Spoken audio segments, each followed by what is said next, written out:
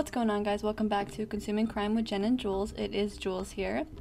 If you are at the $12 level on the Patreon, you can already tell that I'm having a little bit of technical difficulties with the arm mic, or the arm for the mic, whatever you call it, where I'm having to hold it up, and it's kind of annoying, but I'm going to keep that to a minimum, especially even if you are just listening.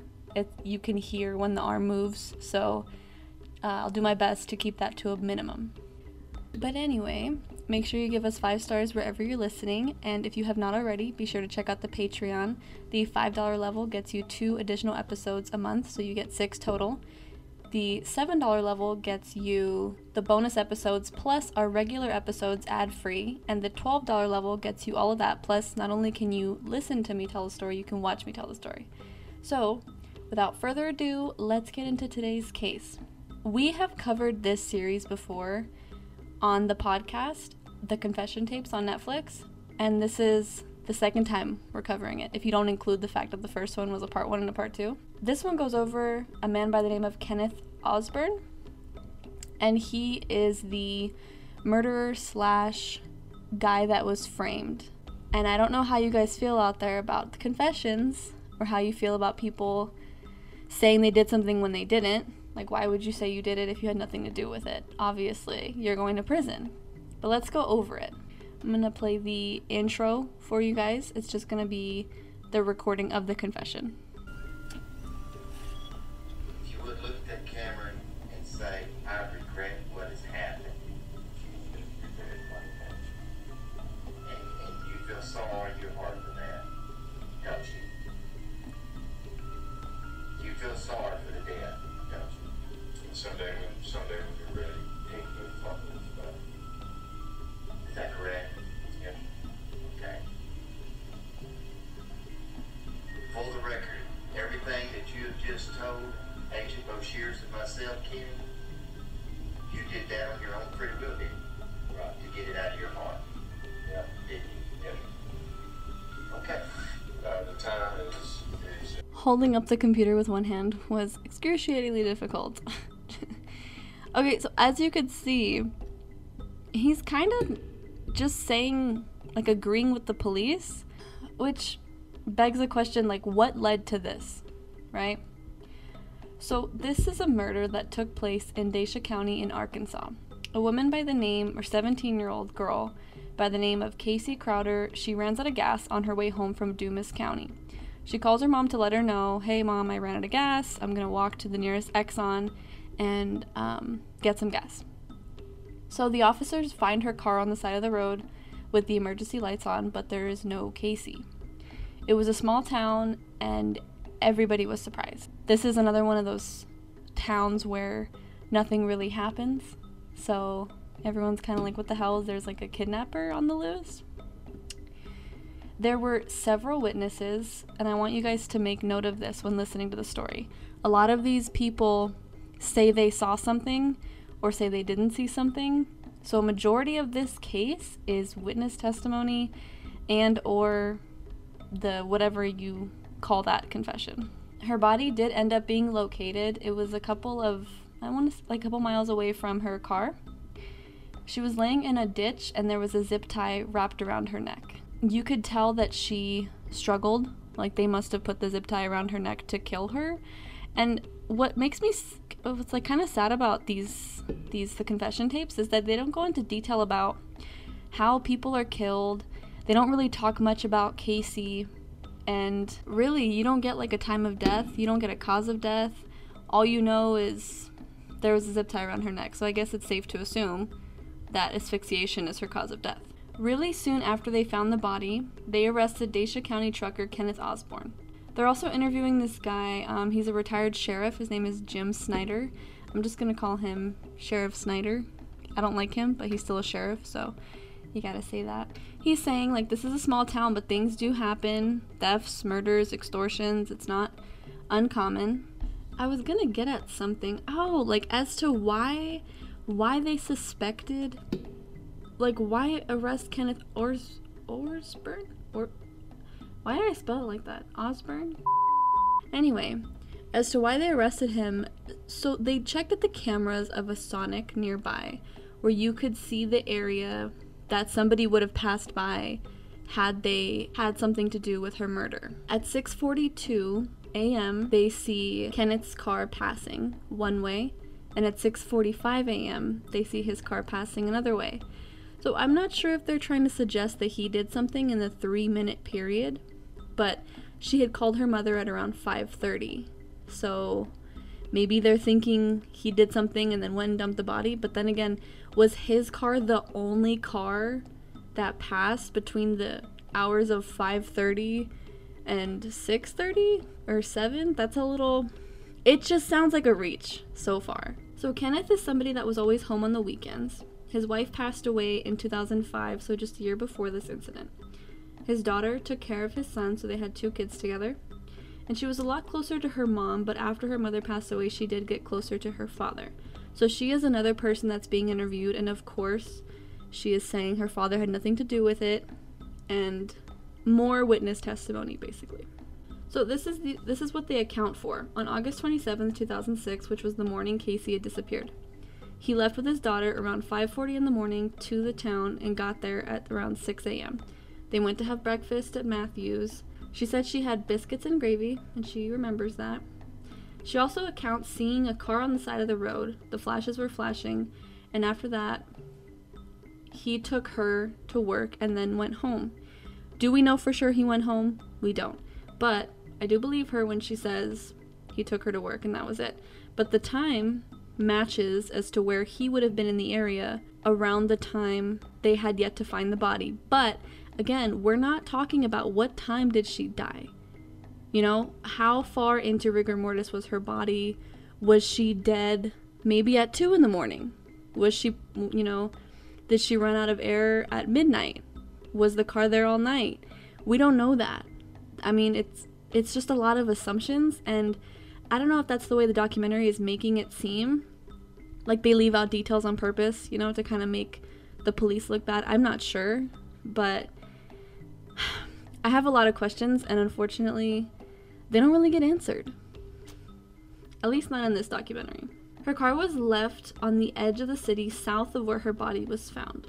And then when police went and looked at the footage, one of the cops saw a white 2002 Chevy Silverado with Arkansas license plates. And they're like, that's Kenneth Osburn's car.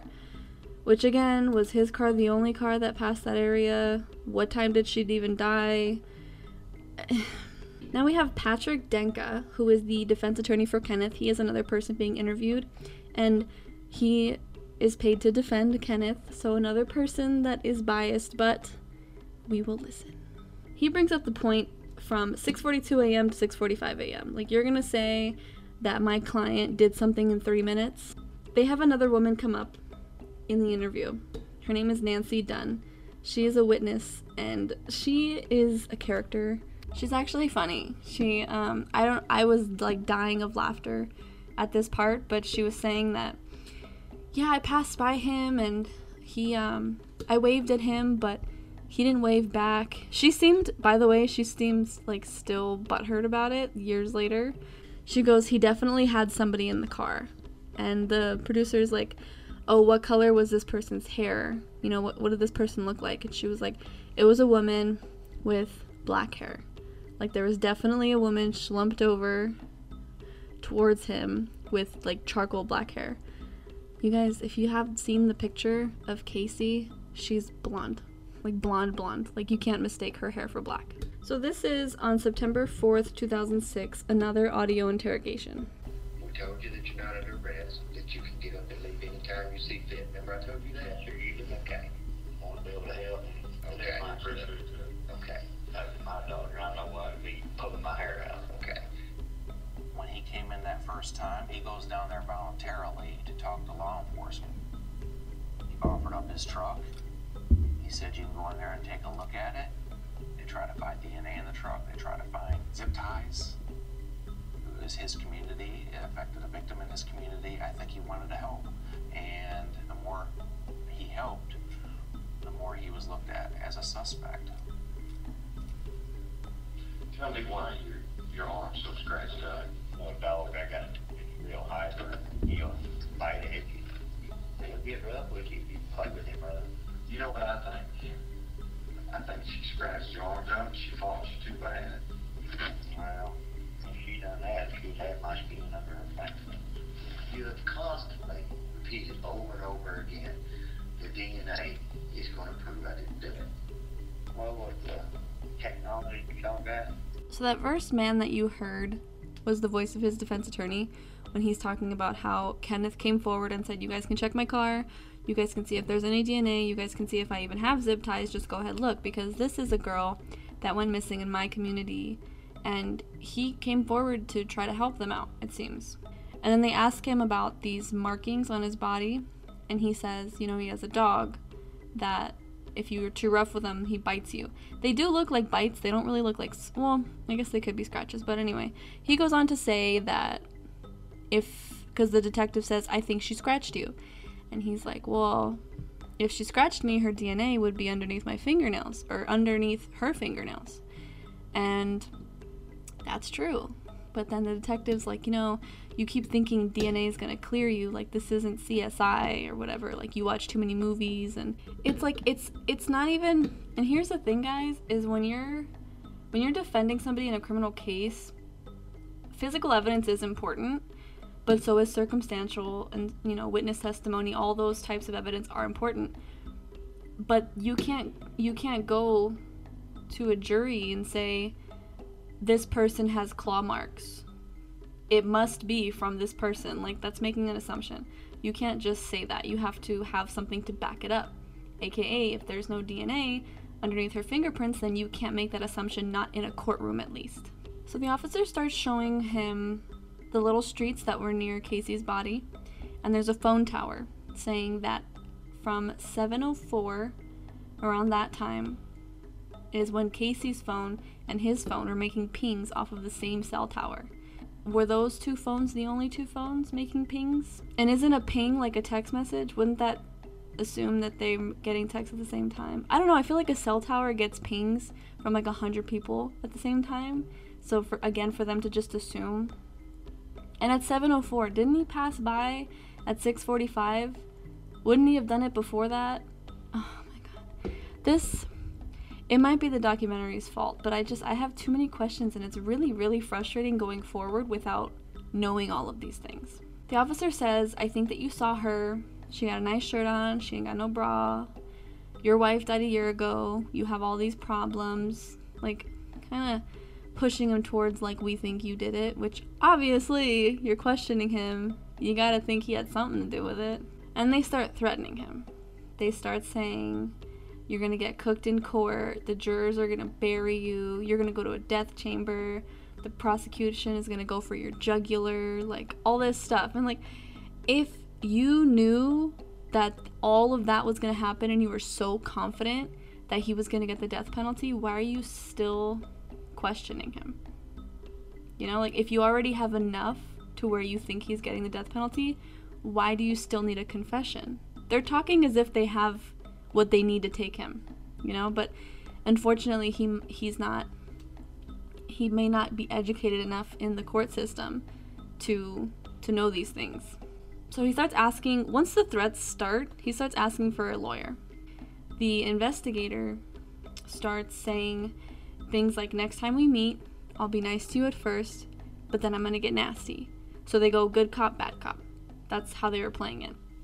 But something very important to note is they're ignoring him, essentially, when they say, I want an attorney. You can't do that. That's a constitutional right, no matter what state you're in. He ends up volunteering his own DNA, figuring that this is all I need to get clear, and he finds out later on that if they want to get you, they're going to get you. Doesn't matter if your DNA doesn't match. Really quick, you guys, I am really, really excited to introduce you guys to today's sponsor, Sword and Scale. This is another true crime podcast I really encourage you guys to listen to. They are one of the podcasts that inspired me and Jen to start our own podcast. So if you cannot get enough of true crime podcasts, this is one that we definitely recommend.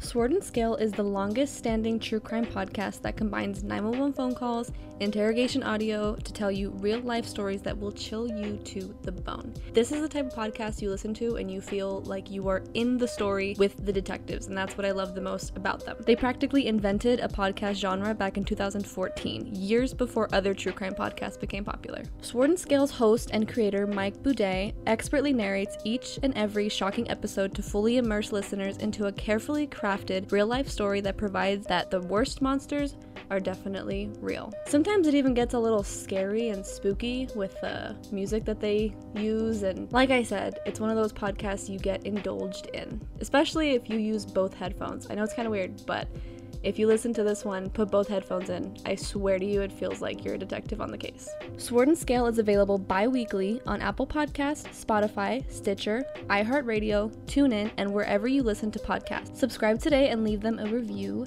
That's Sword and Scale, also available at swordandscale.com.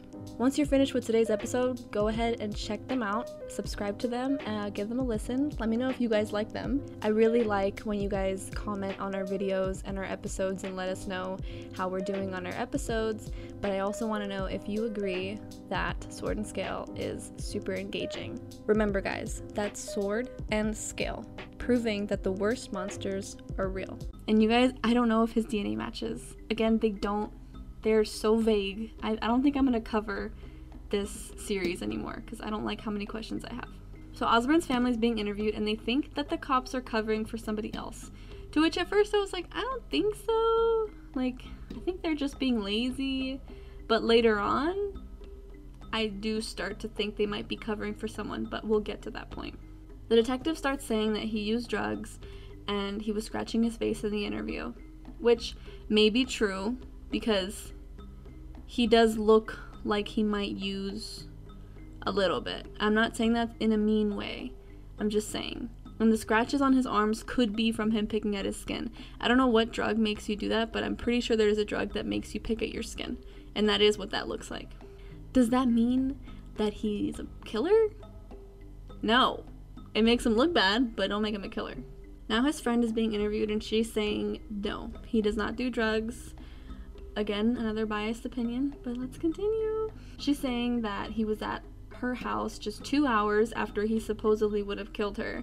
They were at a barbecue and he acted normal, like he cooked, he grilled, nothing crazy. He definitely wasn't acting like somebody, like how they act after they kill somebody, but they place him under arrest and they take his daughter. Like the cops took his daughter. Not like kidnap. Obviously they didn't kidnap her, but like they asked her to come to the station. She goes to the station and now she's in the interrogation room. And they took him to a sheriff's house, like to his shed in the backyard, saying, this is the ugly part I was talking about. And that part where the officer says this is the ugly part is in recording. It was recorded him saying that. Sheriff Snyder says it was a calm atmosphere. This is why we took him to the shed, so it'd be calmer. Like, where is it relaxing to take somebody to your shed? You are the president of the United States. If I'm in your shed, I'm either gonna get dismembered or beat. Like, something bad is happening in a shed. Alright guys, I'm gonna play another clip from this recording. They have satellites that are over our head right now that keep constant 24-hour surveillance of everything that goes on. And I've got these photographs in this package that the United States Air Force provided to us of where her body was located at the time of the 28th, the day that she disappeared. And it's got a white truck on 43 Canal Road. And Kenneth, your truck. So you guys, now they're saying that here's a satellite image of your truck on 43 Canal, exactly where we found Casey's body. The problem is, and this is according to his defense attorney, the defense attorney is saying that he believes the detectives took a car that was similar to Kenny's, put it in that area, somehow managed to get a satellite picture, and framed him with it. It's almost one of those things where I even might be 50-50, and I will tell you guys, I felt differently yesterday when I first watched it. I was like, these officers are corrupt. This is trash. But you also have to remember that documentaries are meant to be a little bit biased. So right now, I'm 50-50. Either he did do it, and his defense attorney is just really good at being convincing, which is his job, or these officers are just lazy because it takes less energy to frame one person than to go find something else. Because if they have nothing but a picture of his car going through sonic and camera surveillance, they're gonna use it. It looks really bad in a station if they can't figure out who killed somebody, especially when you have the citizens of your town bugging you, saying there's a kidnapper on the loose, why haven't you gotten him yet? So he continues to ask for a lawyer, saying, I don't want to talk until I get an attorney, which makes sense. Like, if these officers are threatening you, whether you did it or you didn't do it, you should get an attorney. On tape, you hear them say, after we talk, we will cut her loose, talking about his daughter. Another threat. This is just the way that they're doing it is just like, come on, guys. They start bugging the daughter, saying, what did he do to her? You know, you could be an accessory if you don't start telling us stuff. They're trying to accuse her of helping him, but she clocks in for work. There's cameras at her job, so she has an alibi. He doesn't. So after they start threatening the daughter, that's when he confesses. But like, kind of confesses, because he doesn't say the words, I killed her. It's more of the investigators talking, saying things like, oh yeah, you did this to her, huh? Yeah, you put a zip tie around her, didn't you? Yeah.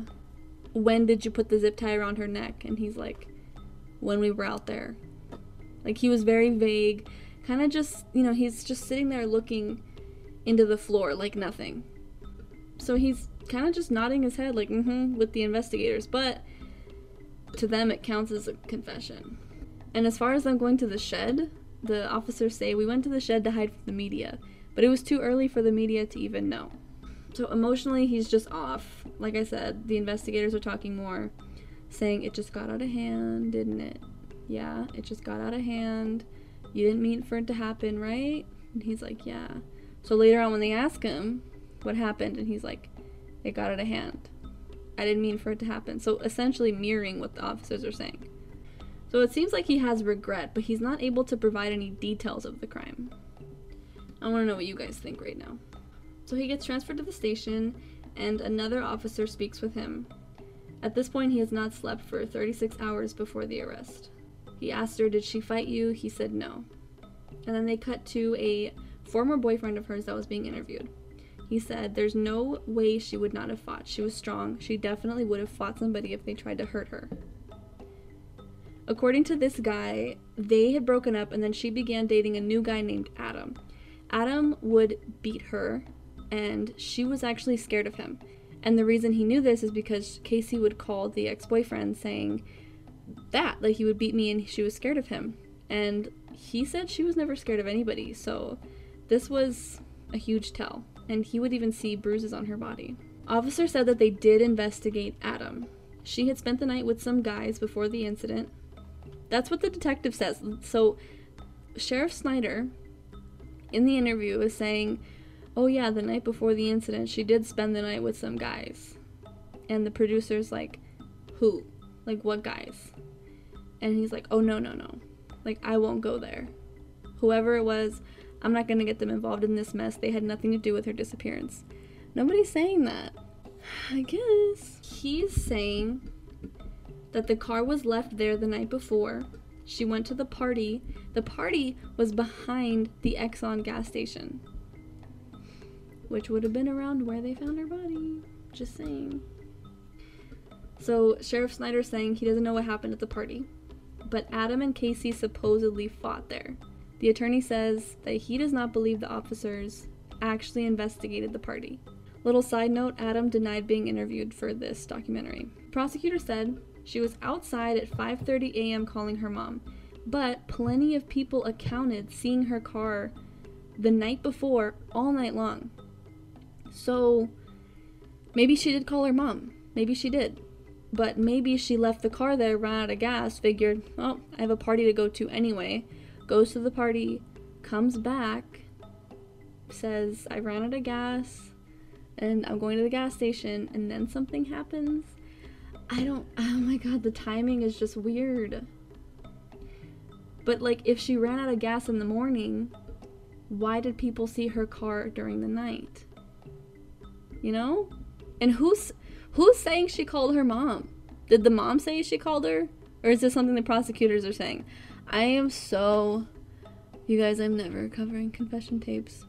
Actually, I probably will, but I'm gonna just be more mindful of this crap. So witnesses, including 2 nurses, saw her car from 2 a.m. to 5 a.m. at least. And if that was the case, if she had disappeared before that, like I said, if she was dead at midnight, Ken was home, sleeping. But what time did she die? I mean, you can usually tell a time of death, can't you? I mean, they'd be able to tell if they found her body at like 8 a.m. and he was in that area at 6:40, she would barely be in rigor mortis, barely. But if she was if she was there from midnight, from the party, they would know. Like there's skin color changes, there's ways to figure it out. What time did she die? That's what I want to know. And you guys, I'm pissed because I don't know what time she dies. They don't tell you what time she dies. They don't mention it. Sheriff Snyder is now saying that, yeah, no, her car was parked all night, but she probably just sat in her car. Didn't you just say she went to a party? You just said she went to a party that night, and now you're saying she sat in her car all night? I don't think this sheriff is that stupid, because you're a detective. You're not gonna make yourself sound dumb in a documentary. I have a theory that he's like an actor and he's not actually the detective, and the documentary is just trying to make a story. Because I am having a hard time believing that this retired sheriff is this dumb to make 2 arguments that each of them collapse onto each other. That's weird. That's weird. So all they have is this confession that I told you guys about, and a videotape from Sonic showing his car from 6:42 to 6:45. After 3 hours of deliberation, the jury finds him guilty. That's all it took for this man to go to prison for murder. That's all it took. That's all it took. So now they had to go to another trial about, is he gonna serve life in prison or is he getting the death sentence? So it's 12 jurors. 1 of them decided to give him life. The other 11 said death. Because of that, the judge decided, okay, I'm gonna give you life in prison. Fast forward. On June 25th, 2009, Arkansas Supreme Court overturned his conviction because, get this guys, the investigators continued their interrogation even after he asked for an attorney. Like I said earlier, to take note of that. That's our constitutional right, you guys. So if you're getting questioned, whether you did or did not do it, get an attorney. Trust me. Even if you didn't do it and you think it's going to make you sound suspicious, just get one. Because some officers play dirty. Not all of them. Some officers play dirty. I'm not getting into politics. Not on this episode, guys. So he does get a new trial, but his attorney, I don't know if this was the attorney in the documentary or if it was a different one. I think this is a different one. Says, dude, take a plea bargain. Dude, I'm sure he didn't say dude. He says, take a plea bargain, and then you will only spend 7 years in prison. Just take the plea. Just take the plea. Sounds lazy, is what it sounds like. Attorneys that are like, take a plea bargain, you're not an attorney. What are you doing? You're just like, okay, I give up. Come on, if you really don't believe that your client did it, unless they just think the jurors are gonna think he did it no matter what, I don't know. On June 18th, 2014, he takes the plea to kidnapping and second-degree murder, and he gets 40, not 7, 40 years with the possibility of parole. After all these years, he says he does not blame Mr. and Mrs. Crowder. Nobody should have to bury their child. But he definitely did not do it. If the documentary is not playing with me, if the documentary is not playing with our feelings and everything they say is accurate, then Adam did it. I don't think, you guys, I really don't think Kenneth did it. But I'm very, you know me, the last confession tape, I didn't think those guys did it. I still don't think those guys did it. I'll have to have Jen watch this episode and let me know what she thinks. Yeah, guys, give us 5 stars wherever you were listening. And if you have not already, make sure you check out the Patreon. At the $5 level, you get 2 bonus episodes, which is 6 total. At the $7 level, you get those 2 bonus episodes plus our regular feed ad-free. And at the $12 level, you get all of that, plus you get to not only listen to me tell the story, you get to watch me tell the story. Other than that, guys, thank you for consuming crime with me today, and you'll hear me next week.